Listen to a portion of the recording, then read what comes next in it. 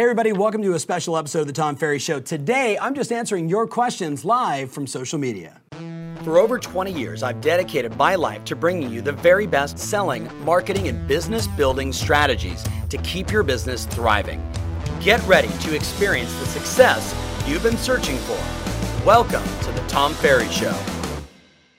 Hey everybody, welcome to the Tom Ferry Show. Today, I'm answering all of your questions. Well, truthfully, we put out this great post on a bunch of our social sites and we said, how can we help? How can we bring you value? So my intention for today is to answer as many questions as I can. And my hope, my inspiration, my intention is that the one question you need asked most to grow your business, to change your business, to make everything you want possible today on this show. So let's go to the first question. Darla Mickelson on Facebook asked, hey Tom, what's the most important thing to work on when trying to get new clients? Well, Darla, here's the good news. In 2017, there's two ways to approach this. Number one, work on nothing, buy the leads. Yes, you can arbitrage sites like Zillow and Realtor and Trulia and Zerple and Derple and Ding Ding and Facebook, and you can do all this stuff, meaning you can run ads or you can buy through their advertising vehicle and get your leads on your own. But I don't think that's what you're asking. Let me give you a little secret insider tip that all the best agents know. If I'm doing an open house, or I'm connecting with a referral, or I'm meeting somebody at Starbucks, or any random person that you talk to, the game is to have locals-only knowledge. You see, if you're out shopping, right, you don't want to work with an agent from anywhere. You want to know, hey, I'm in San Dimas, California. This person knows the ins and outs. They know the pocket listings. They know the hot communities. They know the not communities. They know the best schools. The reality is you're going to make yourself way more valuable to all these prospects beyond all the sites where they can go and get all this information by going deep and having the locals-only knowledge. That's going to give you the edge when you're doing an open house or you get referred to somebody or you meet somebody at the door or however you meet them. Have that locals-only knowledge. And if all else fails, buy the leads because that's an option as well. Let's see. The Daniel Wang on Instagram asked, when are you at your happiest? First of all, Daniel, thank you. I think it's super important to be happy, but I also understand that you need contrast in your life. Like if you don't have some really bad days, you don't appreciate the good days. You got to enjoy the darkness to enjoy the light. You with me on this? So I'm actually okay with suffering. I'm okay with getting my butt kicked all the time. But at the end of the day, I'm happiest when I'm contributing. I'm happiest when I'm learning. I'm happiest when I'm with my family. I'm happiest when I'm introducing people and making new connections. That's probably it. I mean, at the end of the day, it's family and contribution and connection. That's what brings me the most joy and happiness. So thank you for asking. Joe Moore 10 on Instagram asked, best advice you would give to agents that are 1 to 3 years in the business? Well, I'd probably go back to that Darla conversation earlier. But here's the thing I would tell you, and I've done a lot on this subject matter, and look, we all were new at one time. I might have a friend watching this who's 45 years in real estate. You remember when you were new, and the great agents keep that new perspective all the time, right? We always keep it fresh. That's why you stay relevant. That's how you win in this business. So, what I would tell you, Joe Moore 10 is, number one, you got to decide. Right? You got to decide that you're going to be a part of Club 13, knowing that 87% of the industry that gets in fails after 5 years. So that declaration to be in Club 13. Number two, you got to know why. Why is it an absolute must for you? And look, at the end of the day, real estate is about housing and homeownership and raising a family or making investments.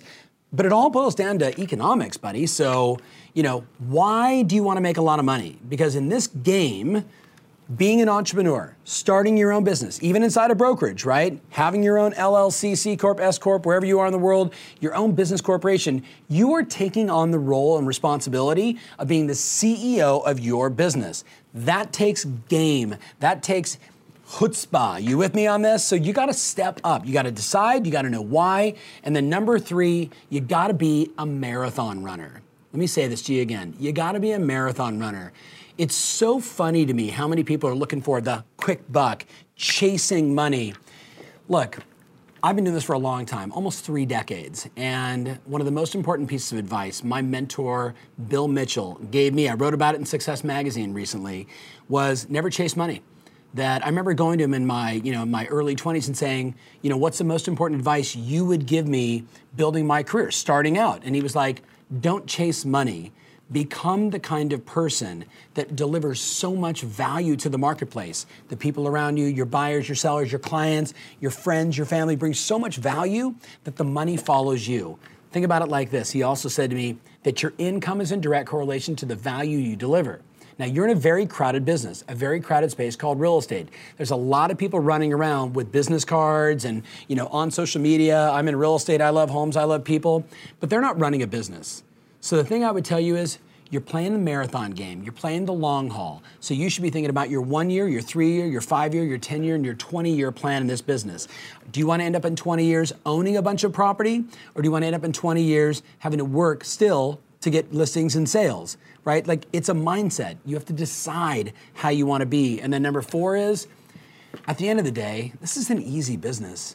Whoever talks to the most people wins. Like, that's the game. I posted something on Instagram about this recently. I'm like, look, it's talk to people every day, deliver value, ask if they want help, close for an appointment. Do it over and over and over. And where most people fail is number 1, they don't talk to anybody.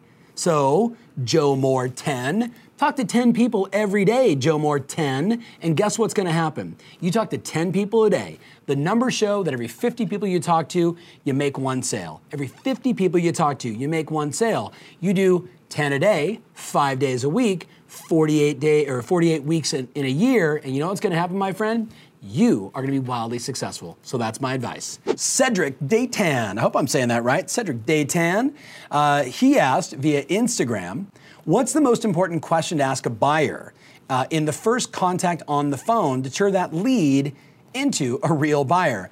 There's so much data and study that's been done around that first initial contact. First of all, it's important you get them on the phone first, right? Speed, under 5 minutes.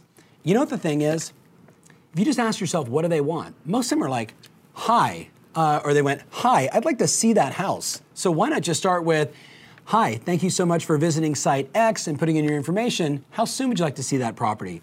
At the end of the day, give the people what they want. You know what I mean? Like, I'm just thinking of, there's probably not a magic script that's gonna magically have them like you more or less than the next person. Here's how you win. Get them on the phone. Would you like to see that house? If they're thinking about the value of their home, they're a seller lead. It's like, hey, I'd love for to come by and take a look at your home to see if I can find more hidden assets, more value in the property. Is that of interest to you? Give people what they want, and you're gonna win. Easy. Vince Oliverio, I hope I'm saying that right, on Facebook, long question says, hey Tom, if one were to continuously smash through the glass ceiling, I like this already, you're speaking my language, smash through the glass ceiling, only to find that it wasn't good enough. Interesting. Only to set out for a larger goal the following year, year after year after year. The line in the sand to happiness continually moving. Big difference between happiness and glass ceiling, my friend. So I can already see the first distinction for you. I'll be happy when, right? Is this a sign of overambitious, motivated SOBs or greed or an ungrateful person? So Vince, first of all, love it, man. You got a lot going on inside there. And I think of people like Jim Rohn, mentors of mine, Brian Tracy, Mike Vance, my coach Teresa for all those years. Look, unfortunately, the human experience, it's like my son once said to me, hey dad, when he was young, Daddy, can we get a pet? And I was like, oh man, here we go, 4 years old, or 5 years old. I'm like, okay, I get it, it's that time, it's time for a puppy. And I was not thinking puppy. And he said, no Daddy, I wanna get a snake. And I was like, you wanna get a snake? And I'm like, tell me about that. He says, Daddy, I was watching the show Nova, and guess what? If you take a snake and you put it inside a really big cage, the snake will grow to the size of the cage. The glass ceiling, you with me? Metaphorically, it's the glass ceiling. And I was like, yeah. And he goes, so I was thinking, Daddy, we would get a snake and we'd let it loose in the house to see how big it gets. So first of all, Vince, consider the glass ceiling is really your exposure, but it has nothing to do with your happiness. How many people have you read about? How many people have you met? How many stories have you heard about the fisherman in Mexico who is the happiest guy on the planet because he does what he loves. He does it for the people that he loves, right? Serving people that he loves. Like, it doesn't matter. It's not about the money for him. It's about the experiences and the life that he's been able to create. So Vince, listen to me.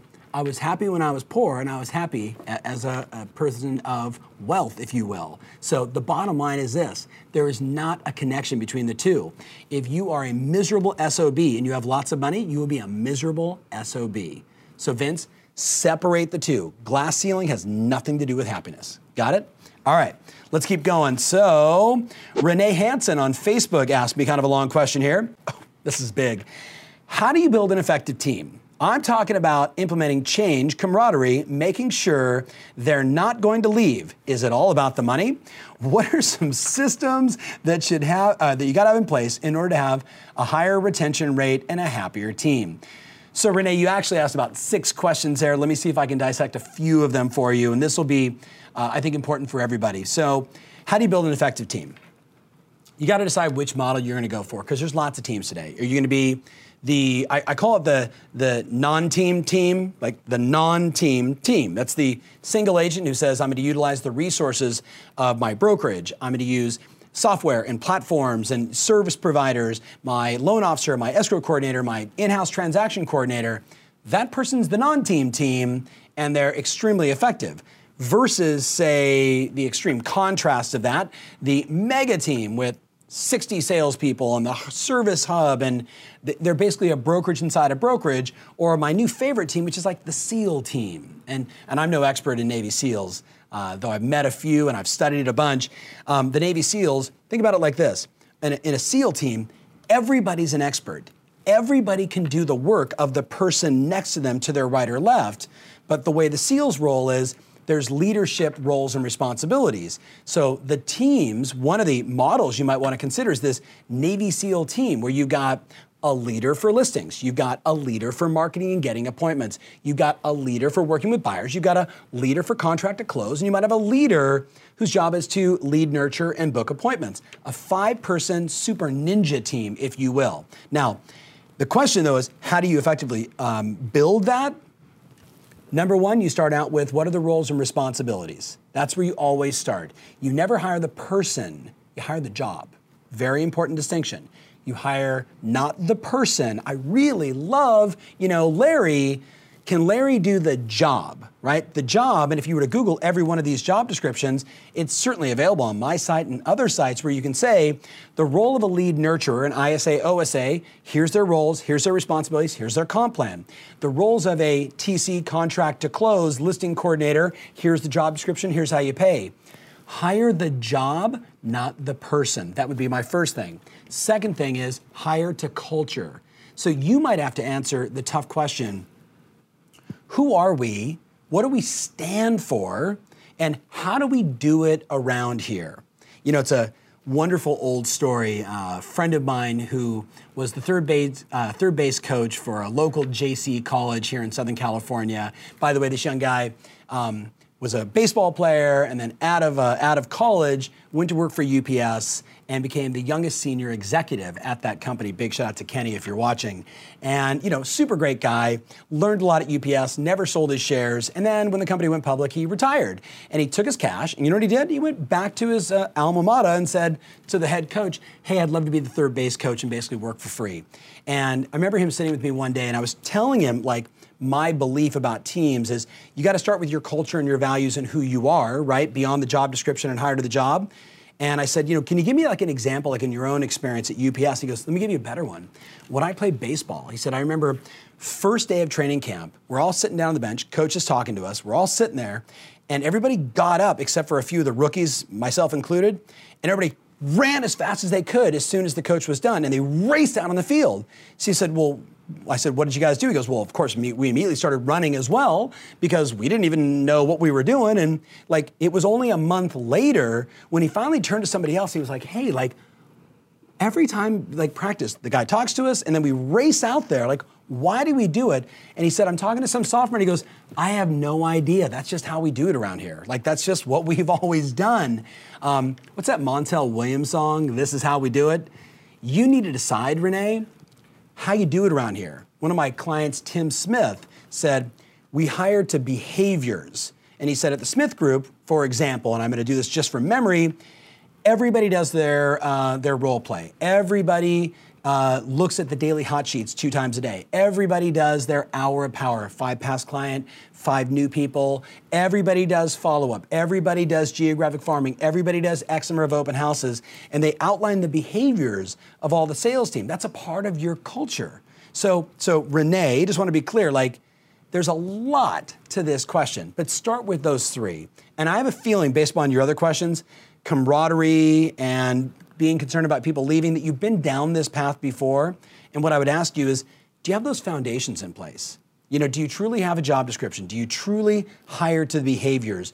Do you really, can you say to people like, these are our core values, I'm looking on my wall: people, trust, growth, culture, innovation, teamwork, standardization, and fast. Like, you know, that's right on my wall. Like, that's who we are, that's what we do. Can you speak to that and live to that every single day inside your environment with your team? Make sense? And again, big or small or individual or family business, same rule applies. Now, in terms of implementing change, camaraderie, and making sure they're not going to leave, let me give you a little heads up. People leave. People leave.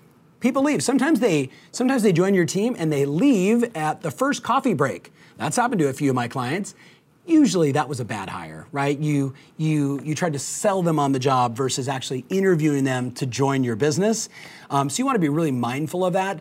I actually did a whole Tom Ferry show just on hiring an assistant. If you took the same exact concept, Renee, and you applied it to how you interview everybody, strongly recommended. At the end of the day, people are going to leave.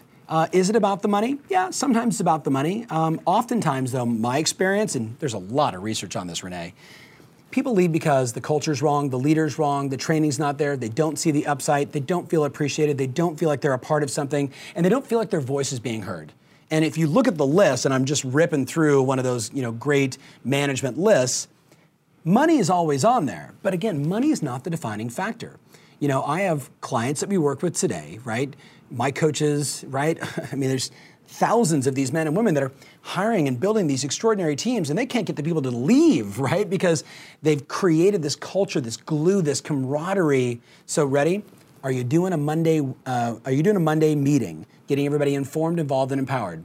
Do you do every 6 months a review of every person on your team? This is where you stand, this is where you're at, this is what's going on, this is what I expect from you, and I'll see you again in a session like this in 6 months. Maybe do it in March, April, and again in September, October, so people get into this rhythm with you. One of the things you might want to consider, big shout out to the Spiker Group up in Olney, Maryland, I can never pronounce it, and this beautiful husband and wife team have built this magnificent business at Long & Foster, and they will tell you that when they decided to put standards in place for their team, what you're doing is you're basically saying, this is the minimum it takes to be here. You got to come to meetings, you got to do this, you got to do that, and you got to produce these results. And if you don't produce the results after 30 days, I'm going to pull you in and we're going to have a quick conversation, and I'm going to get you back on your track, on your path, and then if you don't get it again in 30 days, right, then you're kind of on probation, and if you don't get it done again in the next 30 days, you're gone. And they said the day that they implemented that, everybody was kind of like, yeah, whatever. And then all of a sudden 3 people get called in 30 days later because they're not performing. They're not doing the work. They're not aligning their behaviors with the mission of the team. If you got people that aren't aligning their behaviors with the mission of the team, they are disrupting the culture, the values, everything that you're standing for. So people would literally walk in and go, I can't believe you're doing this. You're letting me go? And the answer was yes. But I didn't let you go. You let yourself go. We told you this is what it takes, and you chose to go that way. Does that make sense? So there's 20 books you can read on this one, Renee. I'm super proud of you. These were big questions. I know I couldn't get to all of them, but I got to keep going. So this is the SoFlo Realtor. The SoFlo, the South Florida Realtor on Instagram says, my memory is horrible. I can't remember scripts or the neighborhoods or information on a prospect. What can I do to help better my chances if I can memorize everything? Hopefully, I will get an answer because this is killing me. Well, my first question is, SoFlo Realtor, are you even going to remember that you asked me this question? Between you and I had a similar situation about, let's see now, almost 16, 17 months ago. I'd had a series of concussions, and I got exposed to or reconnected to a guy named Dr. Daniel Amen, A-M-E-N. He is the Healthy Brain Doctor. His most recent book that he just sent me is basically memory recovery. Let's send this person a copy. So I'm sending you a copy of Dr. Daniel Amen's book, Memory Recovery. He was walking me through it, and look, at the end of the day, it's more of a holistic approach, right? So, you can eat for better brain, formula, right? You can do supplements that increase what's going on up here. There's a lot of things you can do naturally and holistically, like changing your diet, changing your sleep pattern. Look, at the end of the day, your memory is everything. Your ability to remember a client, right? To remember a street and then to follow up and take action. It's so important in this business. It's so important in life. So I'm sending that book as a gift. I hope you remember to read it. All right, another question. If you were to purchase another real estate team, what's the most effective, efficient way to determine value or purchase price? This is from Steven Gruters via Instagram. So if I was going to purchase a real estate team, what's the most effective way to determine price? Well, so having been involved in, investing in companies and buying companies and selling companies, no real estate teams, but, the king of it all, Steve Murray from Real Trends, is a really good friend of mine who I communicate with quite often. He's got about, I don't want to misquote this, 9 or 10 deals in the pipeline right now, agent teams that he has for sale or under contract, something I talked about in 2014 at the summit and said it's going to happen. So look, two things you got to know. Number one, a business isn't saleable if you're doing more than 15% of the total transactions of the team. So the team has got to be producing at this level, and then your personal productivity has got to be minimized. Otherwise, why would they buy you? Because the fear is I give you the money and you leave. You've got to have a repeatable and scalable business that you've proven. The more you have enterprise, interesting value added in the mix, a specific software you've created, something that you do that is different and unique, that is special, that is repeatable, that's going to make your business more valuable. Otherwise, here's how it's going to work. 2.5, 3, 5, 7% or 7 times your EBITDA, your earnings before taxes, interest, depreciation, right? Your profit. So whatever your profit number is, right, that number with your less than 15% sales and the team doing 85% of the balance, that profit multiple is how most people are buying businesses. Now, don't be shocked if you're doing this and you're going down this path, and please let me know if you are. You're going to hear about some deals that were 1 times gross commission. You're going to hear about, hey, we're going to buy you, but it's going to be a 3 to 5 year earnout. That stuff's very normal. One of my closest friends on the planet sold his business, his real estate practice, that exact way for 7 figures. So at the end of the day, think, 3, 5, 7% multiple of your profitability. But the key is you got to be doing less than 15% of all the transactions in your business. Otherwise, you're too much of the gravy train, right? And nobody wants to do that. Nobody wants to buy that. All right, one last question. So Steve Manos of Facebook said, Tom, how do I overcome the fear of success? This is an important one, and I would tell you, the hard reality is this. All of the best lessons we learn and wisdom shows up from pain and suffering.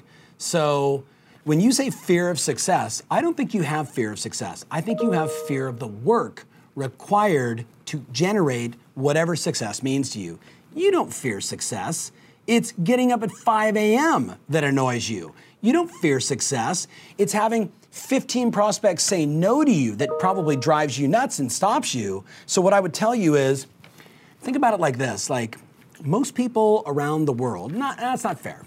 A lot of people on this planet are just too soft. Do you know what I mean? Like, they say they want riches. They say they want success. They say they want the car, the house, the money, the investment. They say they want all this stuff. But the truth is they're just not willing to do the work. I remember listening to, this is an old Nightingale Conant program, but it just so resonated for me at the time. 1995, like I remember when I got it. Like, remember audio cassettes? Stuart Wilde, W-I-L-D-E, God bless him, passed away, did a program called The 33 Steps to the Infinite Self. And one of the things he talked about was, you've got to control the ego, right? This stupid little conversation going on inside your head. And one of the things he recommended was, with his English accent, and I could never do it, because he was kind of like Sicilian, but like Italian, Sicilian, but lived in England, so grew up there with a little accent. He would say, you got to go outside at 4 o'clock in the morning. You got to move rocks. Like, you got to move rocks to quiet the mind, to get that stupid conversation out of your head. And what he was saying was, you got to do something every day that is so counterintuitive, so against the grain, so not normal. And for him, he said, I would get up at 4 o'clock in the morning, rain or shine, didn't matter, snowing outside, and he would ceremoniously move the rocks from one side of his backyard to the next. And I'm a little more careful with my little Buddhas, right? And he did this for a year with only one thought in mind: get that stupid self-talk to shut up, to actually be able to say to that little conversation in the back of your mind that says, I don't feel like making phone calls, or you gotta go to the bathroom, or everyone else is going to the movies, and you actually have like 2 listings and 2 sales, and you're already doing well, and say, shut up, and just keep moving the rocks. Get control of your self-talk, get control of the conversations inside your head, and you will be just fine. You do not have a fear of success, my friend. You have a fear of doing the work. Hey, that was super fun. Thank you so much for taking the time to watch this. Make sure you share it with a friend. I hope I answered some of the questions and brought you value today in a way that was meaningful for you. If you've got a question, post it below, whether it's on tomferry.com or on Insta or on Facebook or on my YouTube channel, and allow myself and my team to keep bringing you value. Thank you so much. Remember always, your strategy matters, and now more than ever, moving rocks absolutely rules. Hey, thanks so much for watching. We have a number of events coming up, and we'd love to have you there. Visit tomferry.com/events and reserve your spot today.